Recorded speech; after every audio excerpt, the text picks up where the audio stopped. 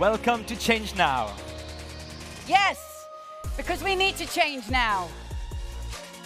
Now is when your impact story starts. Listen, get inspired by visionary changemakers, and be part of the change. After the agreement reached in 2022 at COP27 on a loss and damage fund, hope has grown for vulnerable countries suffering from the effects of climate change. Join Vanessa Nakate, founder of the Rise Up movement, as she delves into the challenges and potential outcomes of this pivotal decision. After decades of advocacy by Pacific leaders and climate activists, we helped to achieve an historic breakthrough at last year's climate change negotiations. Finally, at COP27, the countries agreed to establish a fund for loss and damage, a fund that could start to offer support to those who are already losing livelihoods and lives as a result of the impacts of ravaging storms, endless drought, and rising tides. So what is needed now?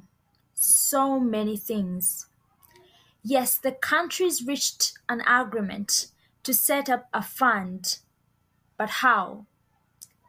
And where is the money needed to fill it? A report co-written by Nicholas Stern last November found that developing and emerging countries will need $2 trillion per year by 2030 to cope with climate breakdown. The numbers are so large, they are almost impossible to comprehend. Whatever the sum really is, it is much larger than it needed to be. And that is because the fossil fuel companies lied. It is clear now that they knew what they were doing. They ramped up production and piled up their profits, all while our planet cooked and people suffered.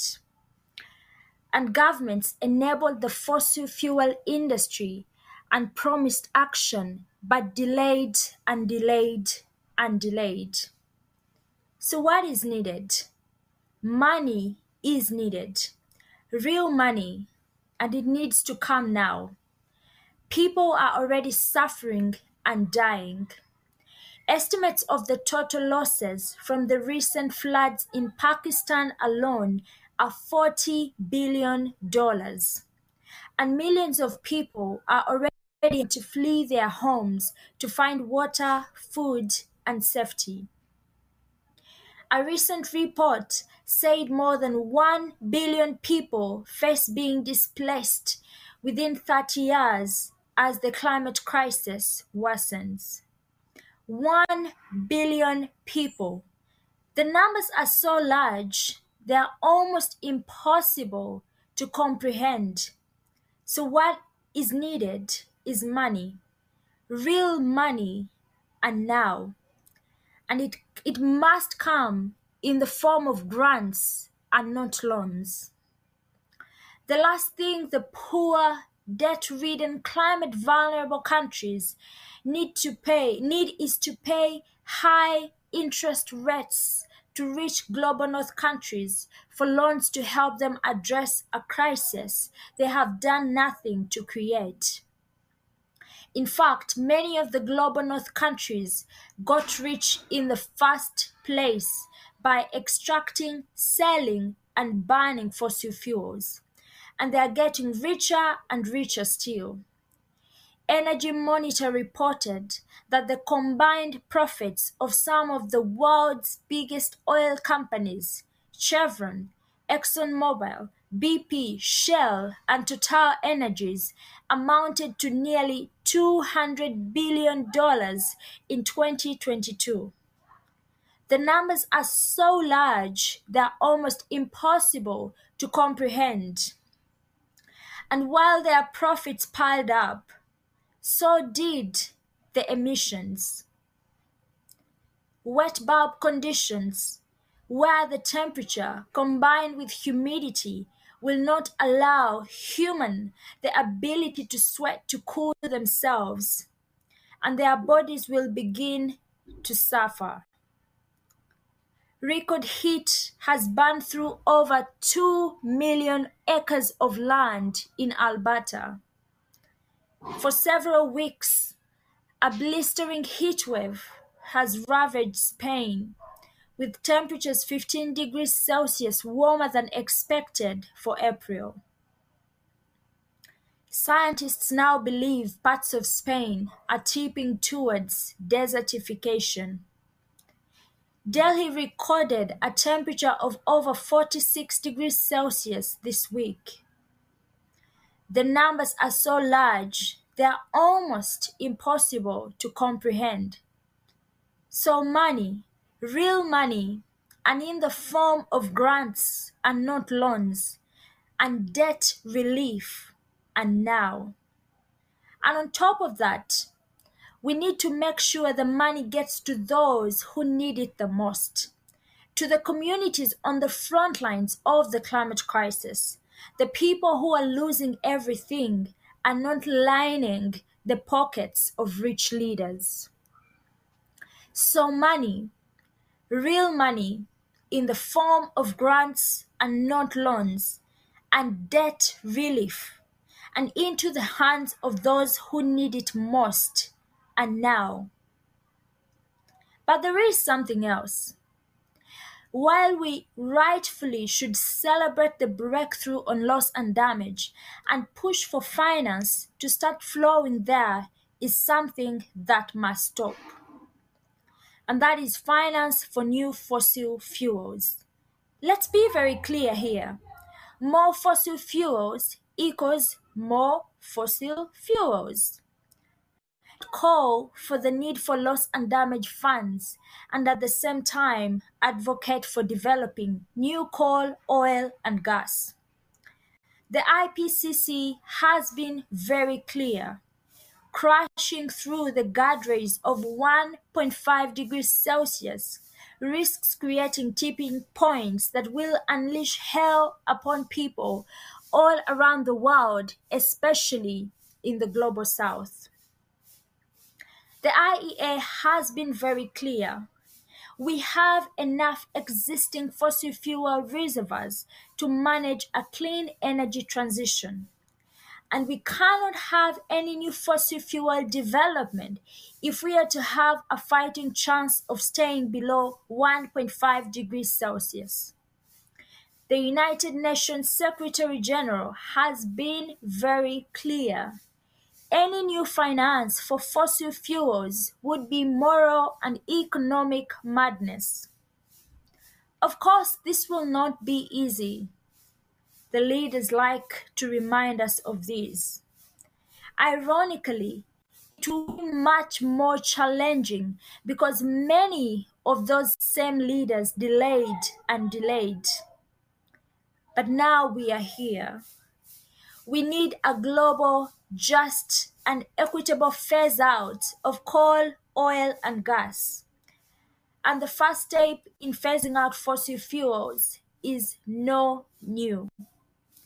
No new coal, no new oil, no new gas.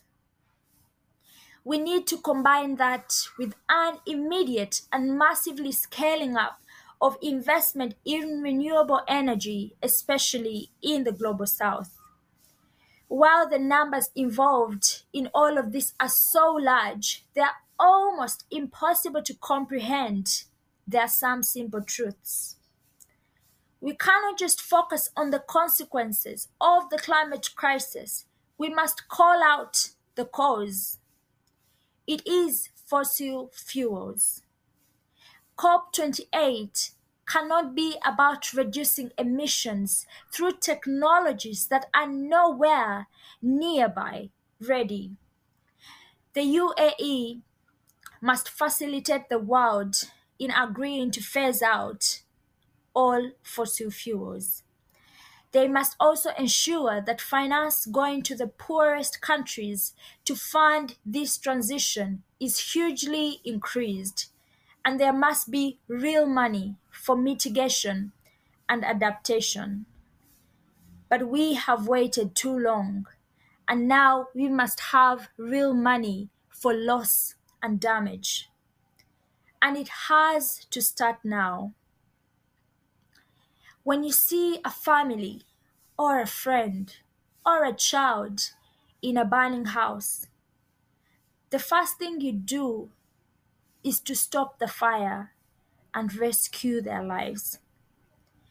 But what we are seeing now is when someone sees a family in a fire and runs to build them another home, they may never get to enjoy the comforts of that new home.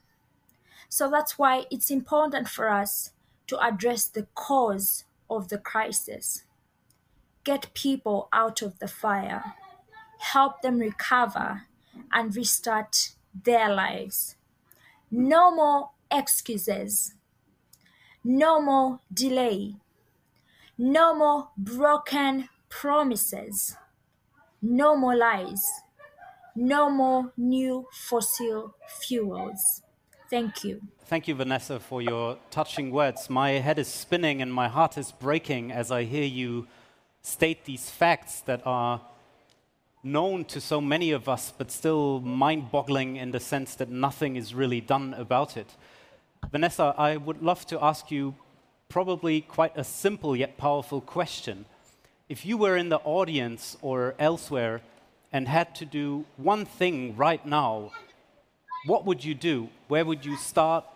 How would you get involved as a citizen, as an employee, as someone trying to do the right thing? What are you suggesting? Thank you so much for that question.